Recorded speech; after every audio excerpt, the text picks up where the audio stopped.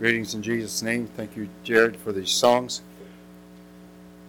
There is a fountain filled with blood drawn from Emmanuel's veins.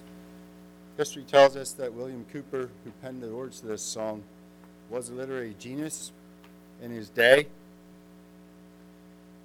He also struggled often with depression and thoughts of suicide, contemplated suicide. And as I'm understanding that sometime around the time that this song was penned, or maybe shortly after, he had been, for about a year and a half, he was in a mental asylum because of the depression, the struggles with depression that he was dealing with. And throughout his life, constantly struggled with depression and thoughts of suicide. And he penned these words: "There is a fountain filled with blood. The dying thief rejoiced to see the fountain in his day. And may I there, though vile as he, wash all my sins away." William Cooper struggled with the thought that God could actually forgive his sins, and he penned the beautiful words that we still sing today, many, many years later. I too am grateful this morning for the opportunity to gather together like this in the communion service. I do want to make a few comments before we get into the message, and thank you, the youth, for their thoughts last evening. So there's got to be a first time for everything. Our doorbell rang, and I was downstairs studying, and one of the children said, "Dad, come quick." A little bit of a note of desperation there, but not a dangerous sound of desperation, but I need to get there. So I got there, and unfortunately my wife wasn't home, and they sang "We Wish You a Merry Christmas" and gave us a gift card. Thank you for the thought. Of course, why not? We can even rejoice for Christmas time this time of the year. Thank you, Alvin, for the devotional meditation that you open up with. A very fitting background.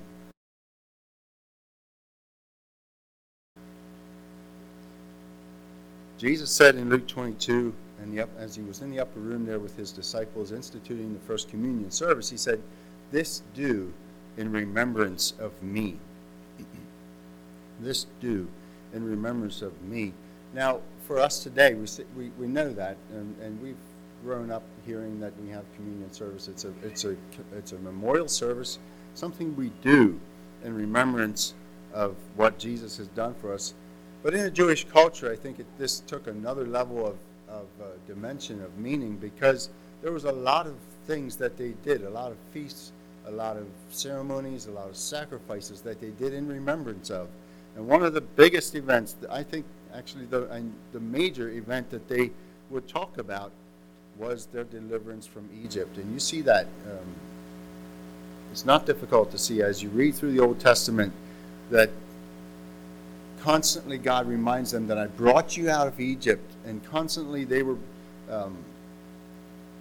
remembering having been brought out of Egypt. It was a story that was meant to be told and passed on from generation to generation. Yes, there were stories like creation, stories like the flood, stories like Abram being called out from his people and following God to a land that he didn't know where he was going to.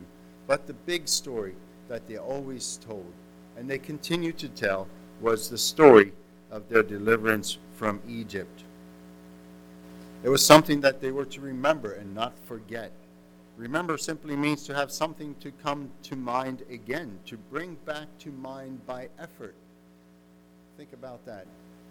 To remember is to bring back to mind by effort. Alvin mentioned Exodus chapter 12, and in Exodus chapter 13, I'll just read a few verses there. God commanded them to keep the Passover annually. Then the Passover was the main feast that they celebrated in remembrance of their deliverance from Egypt. And it's interesting that he gave this to them sometime around the time of the last plague and before they left Egypt. Exodus 13, verses 8 and 9.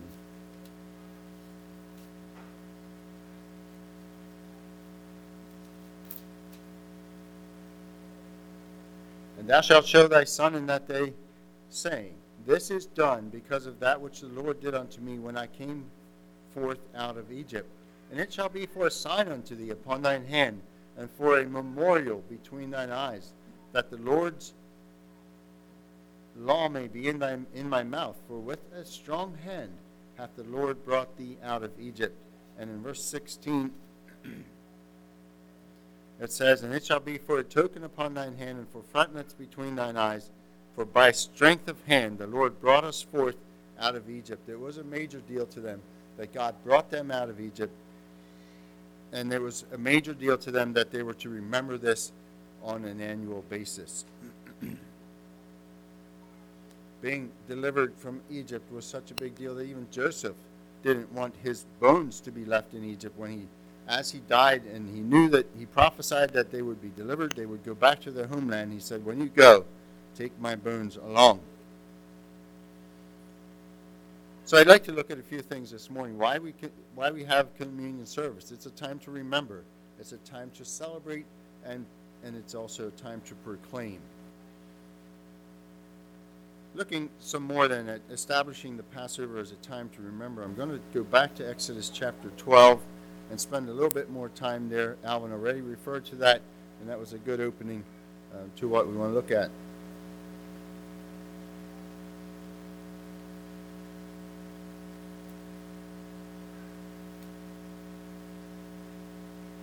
I don't think I'll take time to read the whole chapter. I'll just make mention of it, of verses throughout. Exodus chapter 12, verses 1 through 28, as I mentioned already, is around the time of the last plague and before they left Egypt. Verses 3 through 14 give instructions for the Passover lamb. I think I'll read those verses. Speak ye unto all the congregation of Israel, saying, In the 10th day of this month they shall take to them every man a lamb, according to the house of their fathers, the lamb for an house. And if the house will be too little for the lamb, let him and his neighbor next to his house take it according to the number of the souls. Every man according to his eating shall make your count for the lamb. Your lamb shall be without blemish, a male of the first year. You shall take it out from the sheep, from the goats, and ye shall keep it until the 14th day of the same month. And the whole assembly of the congregation of Israel shall kill it in the evening. And they shall take of the blood and strike it on the two side posts and on the upper doorposts of the houses wherein they shall eat it. And they shall eat the flesh in that night, roast with fire, and unleavened bread, and with bitter herbs they shall eat it. Eat not of it raw, nor sodden at all with water, but roast with fire, his head with his legs, and with the pertinence thereof. And ye shall let nothing of it remain until the morning, and that which remaineth of it until the morning ye shall burn with fire. And thus shall ye eat it, with your loins girded, your shoes in your feet, and your staff in your hand. And ye shall eat it in haste. It is the Lord's Passover. For I will pass through the land of Egypt this night, and will smite all the firstborn in the land of Egypt, both man and beast, and against all the gods of Israel and against all the gods of Egypt I will execute judgment. I am the Lord. And the blood shall be to you for a token upon the houses where ye are, and when I see the blood, I will pass over you, and the plague shall not be upon you to destroy you when I smite the land of Egypt. And this day shall be unto you for a memorial, and ye shall keep it a feast to the Lord throughout your generations. Ye shall keep it a feast by an ordinance forever. Giving them instructions on what to do that night that God passed through after the 10 plagues, after all these plagues that God had been bringing to Pharaoh and to Egypt, and constantly hardening Pharaoh's heart to the point that he wouldn't let them go. This was going to be the last and final plague that God was going to bring and break Pharaoh to the point where he would let them go. And God wanted this to be a memorial occasion to them. And as the death angel came through the land that night, every house that didn't have the blood on the doorpost, the eldest son or eldest person in the house was to be killed.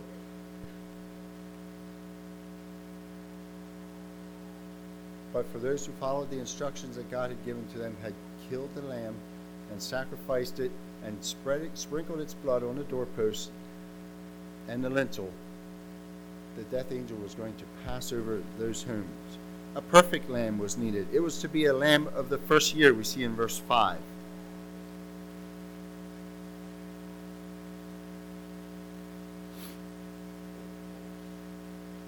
Verse 7, we see that the blood needed to to be applied. This was a serious situation. It was a life or death matter. If the blood was not there, someone was going to die. Verses 15 through 20 give us instructions then for the Feast of the Unleavened Bread. And leaven is a type of sin. Egypt was also a type of sin, we know. And eating the unleavened bread symbolizes deliverance and freedom from sin. Why was this such a big deal that they would be delivered from Egypt? Egypt was not where they belonged. It was not the promised land that God had given to them. And we know that their time there was harsh, and it was getting more so. The longer they went, the more harsh it became. The more Pharaoh poured on them. And they were looking for deliverance. They were longing for deliverance from this. And God finally brought them to this on the night of the Passover. And they were, as you see there in Exodus 12, they were supposed to eat in haste. They were supposed to eat ready to go. And it was because of this memorial occasion, after the years of bondage in Egypt that they were being delivered from, that God said, I want you to remember this, and I want this to be a memorial for the rest of your life, for the generations to come.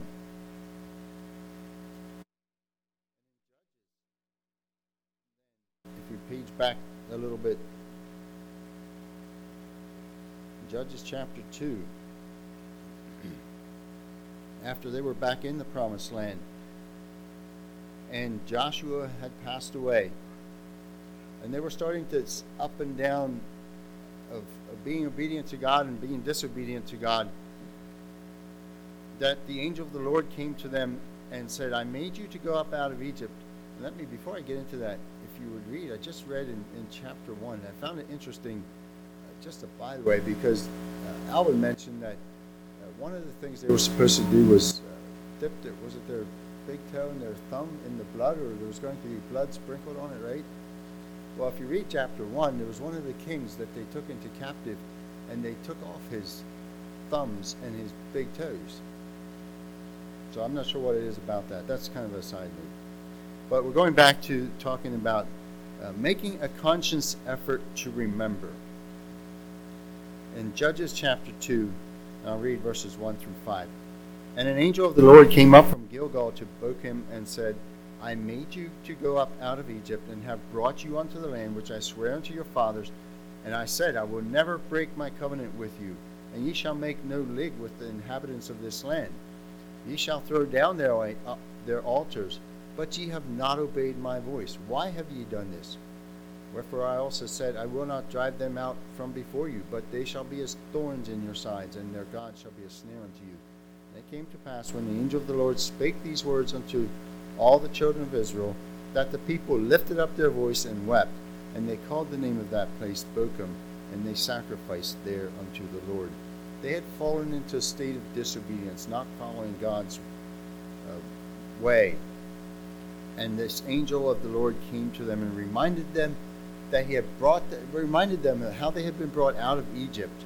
And as a result, a revival broke and a renewal broke out amongst the people there.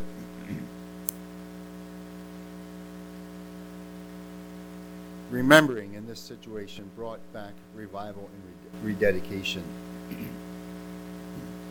We need to remember. We need to make a conscious effort to remember today, because we tend to forget. We just simply tend to forget. We need reminders.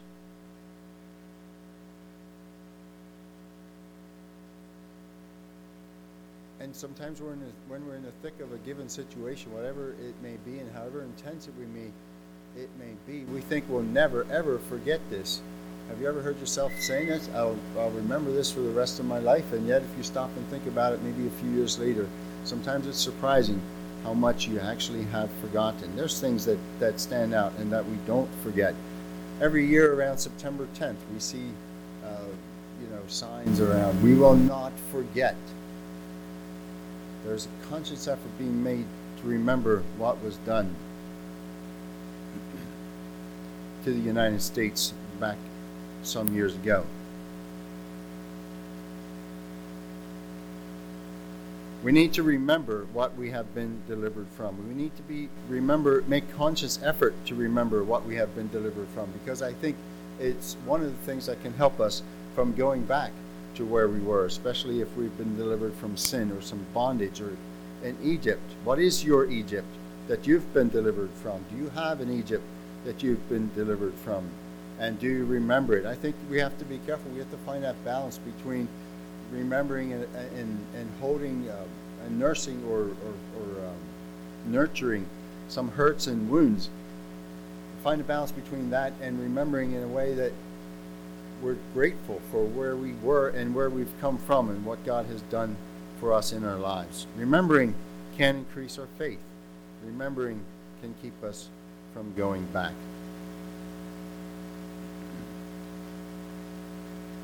We make a conscious effort to remember because we tend to forget. In Deuteronomy 6, I want to read a few verses from there.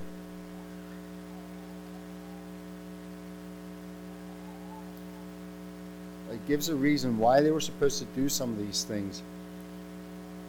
Deuteronomy 6:16 through 25. Ye shall not tempt the Lord your God as ye tempted him in Massah. Ye shall diligently keep the commandments of the Lord your God and his testimonies and his statutes which he commanded thee. And thou shalt do that which is right and good in the sight of the Lord, that it may be well with thee, and that thou mayest go in and possess the good land, which the Lord sware unto thy fathers, to cast out all thine enemies from before thee, as the Lord hath spoken. And when thy son asketh thee in time to come, saying, What mean these testimonies, the statutes, and the judgments which the Lord our God hath commanded you?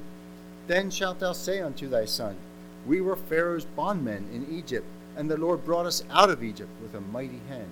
And the Lord showed signs and wonders, great and sore, upon Egypt, upon Pharaoh, and upon all his household before our eyes. And he brought us out from thence, that he might bring us in, to give us the land which he sware unto our fathers. And the Lord commanded us to do all these statutes, to fear the Lord our God, for our good always, that he might preserve us alive, as it is this day.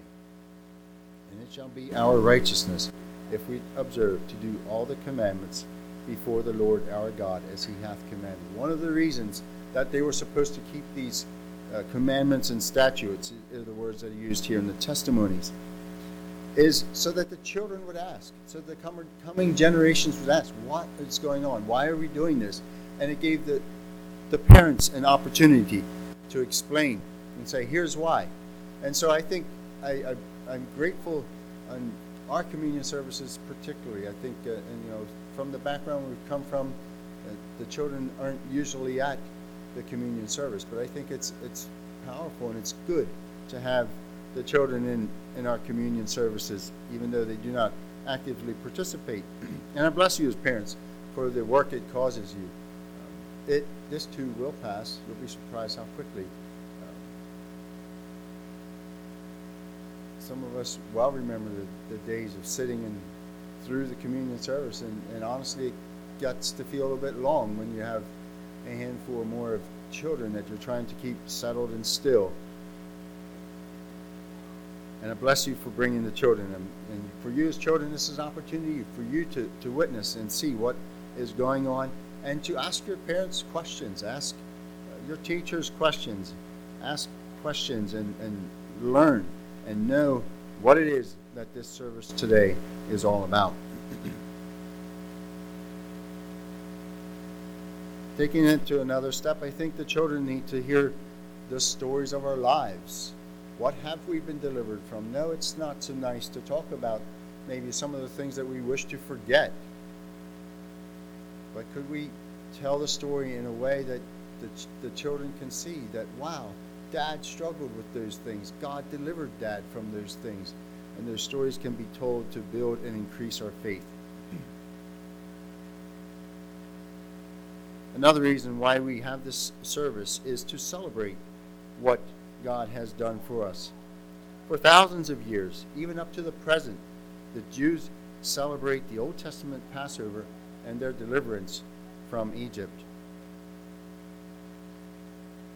With the celebration of the Passover was also an anticipation of the fulfillment of the coming of the Messiah.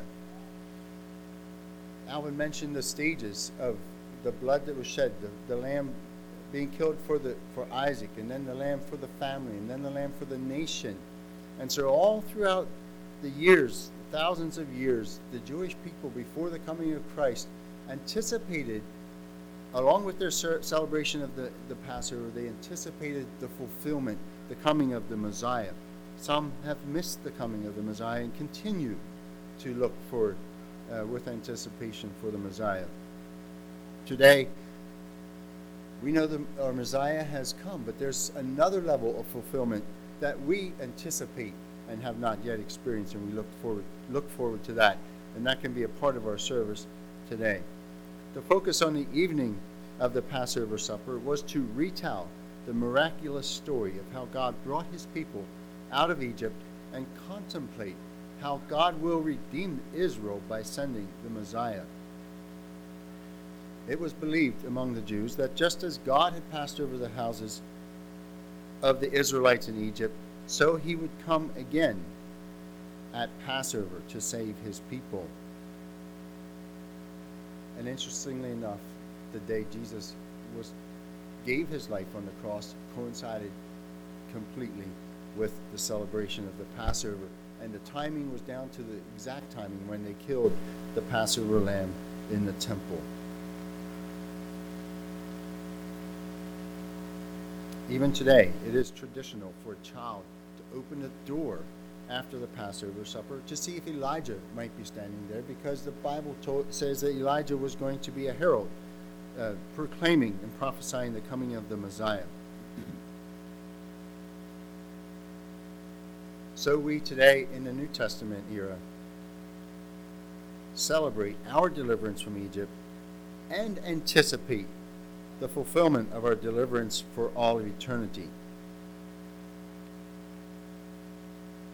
It is interesting to note that when Jesus was in the upper room with his disciples, and he held up a piece of bread and said, "Take, eat, this is my body," one Jewish scholar points out that he was holding the matzah, or unleavened bread, and broke off a piece which is called the afikomen. Traditionally, the afikomen is hidden away until the end of the meal. Then it is brought out, broken, and eaten by all. Afikomen simply means the coming one, or the Messiah. Tradition also says that the whole piece of matzah, the loaf, represented all of Israel, and that the Messiah, the afikomen that was broken off and hidden away. And the appearance of the afikomen at the end of the meal was symbolic of the coming of the Messiah. So the children would look for this hidden piece of afikomen, and with great anticipation and celebration after it was found, signifying the anticipation of the coming of the Messiah and the celebration that would go with that. Today, as I mentioned, we know the Messiah has come. Jesus has fulfilled that. Let me finish my thought here. Jesus, by holding up that piece of afikomen there with his disciples in the upper room and saying, "Take, eat, this is my body," was making the astounding claim to be the highly anticipated Messiah just before he went to the cross. He held up that piece of afikomen and said, "Take, eat, this is my body," claiming his rightful claim as the highly anticipated Messiah. And so when I think about that, I think, wouldn't it be really, and we know that, we back up a bit, we know that we're commemorating communion in October and then not in Easter, which is, Easter coincides with the Passover. And yet we can celebrate and anticipate today. But wouldn't it be special? I've thought about that. When we think about the Jews and their anticipation that the Messiah would come at the same time as the Passover, wouldn't it be special if he would split the eastern sky on the same day that he split the veil in the temple on the Passover, or maybe when the churches are gathering together and celebrating communion and commemorating what he has done for us? No man knows the hour, the Bible tells us, right? So we just look with anticipation, but I think it would be really special if that timing would be that way. And it's not for us to decide. Turn with me in your Bibles to Hebrews chapter 7. So I bring out these thoughts because of the anticipation that went along with the celebration and looking for the celebration of the Passover and being delivered from Egypt and the anticipation of the coming of the Messiah. The book of Hebrews is full of comparisons between the Old and the New Covenant. And it's hard to know where to start or stop when you start in this book. I'm going to pull some verses out from Hebrews chapter 7, verse 14, and read through chapter 8, verse 7. Thinking about celebrating the fact that Jesus is the spotless Lamb, the perfect high priest, the Messiah. As Alvin mentioned in the devotional, there was that reminder throughout the Old Testament, the looking forward, speaking of the Lamb that would be the sacrifice for our sins. And the anticipation among the celebration of the Passover throughout Jewish history of this Messiah that was coming. And here in these verses now we see that Jesus is the completion and fulfillment of all that anticipation and celebration. Hebrews 7, verse 14. I know I'm breaking into a thought here, but like I said, there's so much, and so I'm just pulling out chapter 7, verse 14 through 8, chapter 8, verse 7. For it is evident that our Lord sprang out of Judah, of which tribe Moses spake nothing concerning priesthood. And it is yet far more evident, for that after the similitude of Melchizedek there ariseth another priest. Melchizedek was that mysterious man who met Abraham, and today we try to figure out who he was. Verse 18, for there is verily a disannulling of the covenant going before for the weakness and unprofitableness thereof. For the law made nothing perfect, but the bringing in of a better hope did, by the which we draw nigh unto God. And inasmuch as not without an oath he was made priest. For those priests were made without an oath, but this with an oath, by him that said unto him, the Lord sware and will not repent, thou art a priest forever after the order of Melchizedek. By so much was Jesus made a surety of a better testament. And they truly were many priests, because they were not suffered to continue by reason of death. They were human, they would die, and they needed to be replaced. Verse 24, but this man, because he continueth ever, hath an unchangeable priesthood. Wherefore he is able also to save them to the uttermost that come unto God by him, seeing he ever liveth to make intercession for them. For such an high priest became us, who is holy, harmless, undefiled, separate from sinners, and made higher than the heavens, who needeth not daily, as those high priests, to offer up sacrifice, first for his own sins, and then for the people's. For this he did once, when he offered up himself. For the law maketh men high priests, which have infirmity, but the word of the oath, which was since the law, maketh the Son, who is consecrated for evermore. Now of the things which we have spoken of, this is the sum. We have such an high priest who is set on the right hand of the throne of the majesty in the heavens, a minister of the sanctuary and of the true tabernacle, which the Lord pitched, and not man. For every high priest is ordained to offer gifts and sacrifices. Wherefore it is of necessity that this man have somewhat also to offer. For if he were on earth, he should not be a priest, seeing that there are priests that offer gifts according to the law, who serve unto the example and shadow of heavenly things, as Moses was admonished of God when he was about to make the tabernacle.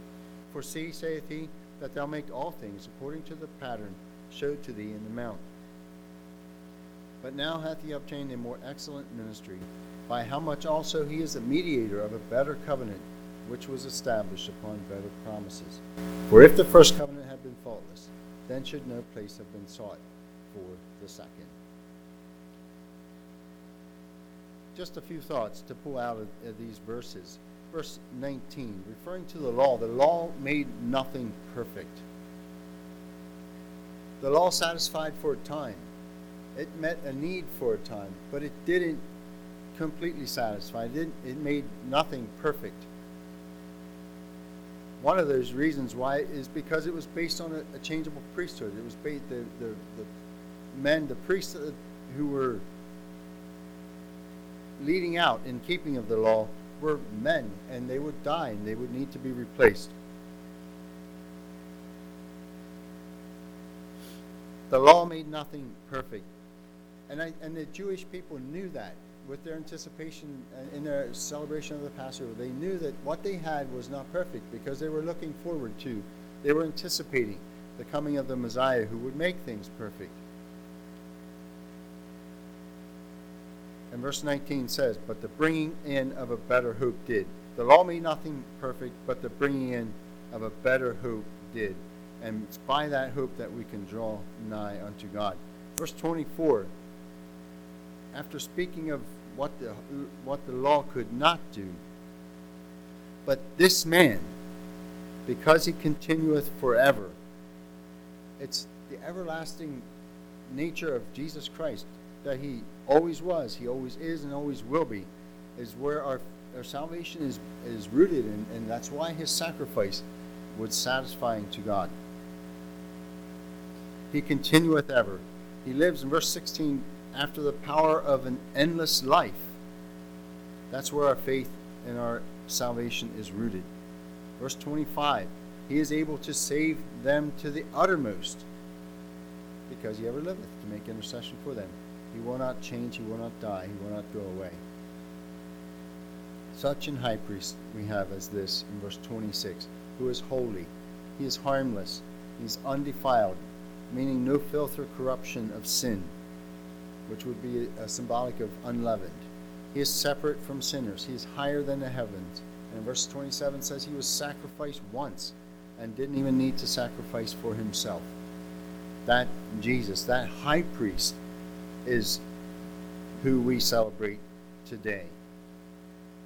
And then chapter 8 pulls things together and says, this is the sum. We have a high priest who is set at the right hand of the throne of the majesty in the heavens. He didn't need to make sacrifice for himself before he went in to sacrifice for the people. He made one sacrifice that satisfied for all, and he's interceding for us in the true tabernacle. His ministry is a more excellent ministry. It's a better covenant, and it's established on better promises because he is eternal. Let's look at some verses in chapter 9.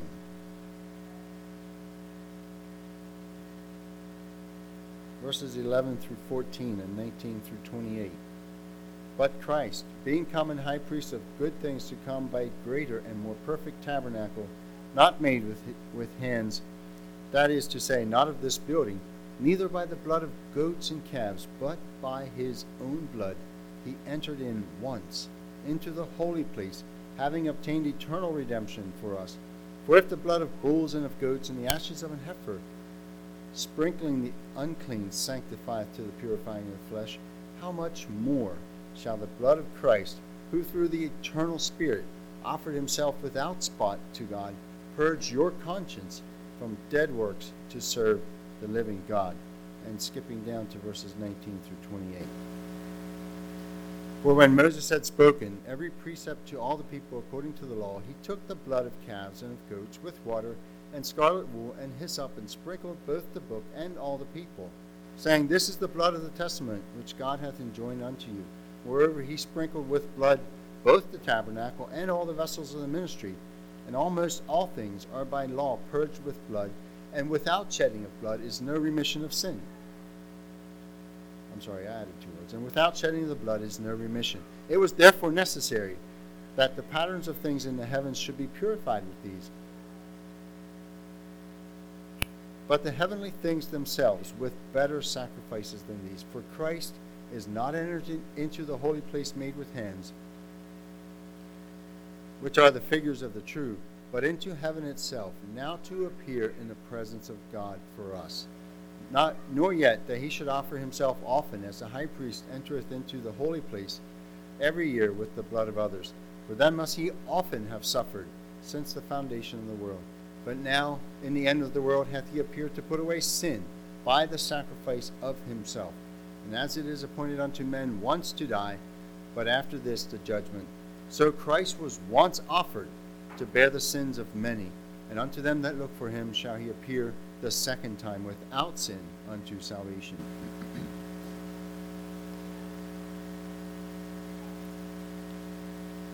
Jesus was a high priest of a greater and more perfect tabernacle.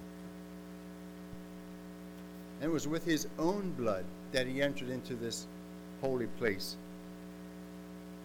bringing eternal redemption to us today.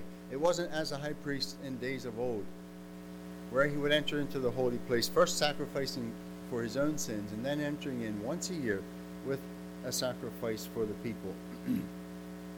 And it had to be done continually and continually. But Jesus Christ entered in once with his own blood, bringing eternal redemption for us.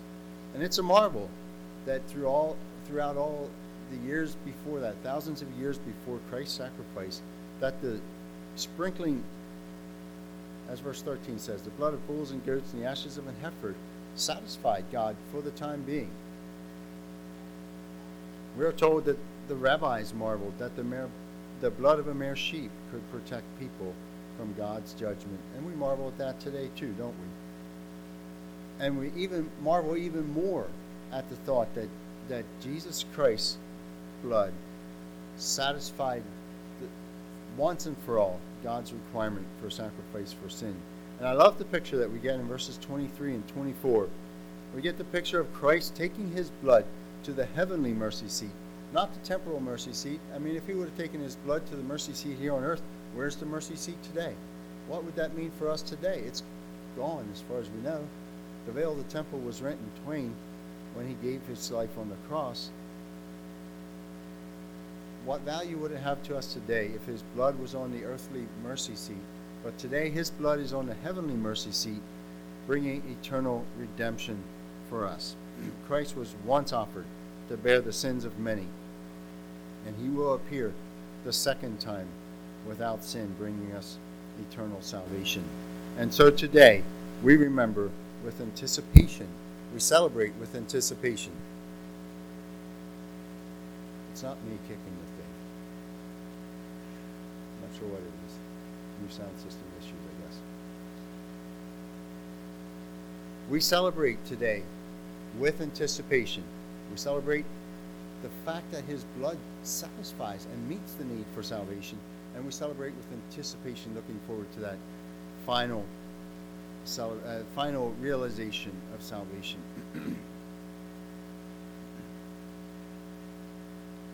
Today we also proclaim, as we participate in communion service with each other, we proclaim to each other as brothers and sisters in Christ that we have accepted his provision for us.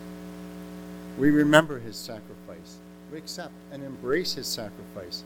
We celebrate that he is the perfect sacrifice for us. And in doing it together as a church, we proclaim that to each other. We recognize that he is a propitiation for our sins, and not for ours only, but also for the sins of the whole world. And Alvin brought that out ably in the devotional. That first sacrifice for Isaac was for one person. Today, Jesus Christ's sacrifice is for the sins of the whole world. Somehow his blood covered for all the sins before, and covered for all the sins since, and covered for all the sins in the future as well. Jesus Christ's blood satisfies and meets that need. So we celebrate that he is the perfect sacrifice, and that he is a propitiation for our sins, and not for ours only, but also for the sins of the whole world. And we celebrate our deliverance from our Egypt, whatever our Egypt is. I'm thankful this morning particularly that we can gather together to commemorate the communion service and proclaim it to each other. I found out recently of a church that, I don't know the details, but I'm understanding that they went virtual since COVID, and they closed their doors. The building is for sale. And as I pondered that a bit this morning, thinking about that, so now how would we go about this, having a virtual communion service? I guess we could drive around to everybody's house and drop off some unleavened bread, so that we would all have the same thing. Or maybe we could just kind of all stand in our kitchens and do our own thing. What would it be like to have a virtual communion service? Sort of meaningless, right? I guess I shouldn't say completely meaningless, but there's something about gathering together as a brotherhood and celebrating communion together. It brings a level of dimension to it that is special, and we appreciate it. We enjoy that opportunity. And so I am grateful to the congregation here at Mine Road in particular for the ability that we've had to be able to work together in a good way. And understand even as we go through the emblems that maybe some things will be a little different, especially in the feet washing service. And so I encourage us all to extend grace and understanding to each other, and I appreciate the way that has been happening in the past. So we make a conscious effort to remember, because we tend to forget. We make a conscious effort to celebrate, because only the blood of Jesus could completely satisfy God's requirement for a sacrifice for sin. And we make a conscious effort to proclaim, because it helps us to remember. Otherwise, if we were each out on our own, we would likely forget, and it would lose its value. Let's kneel for prayer.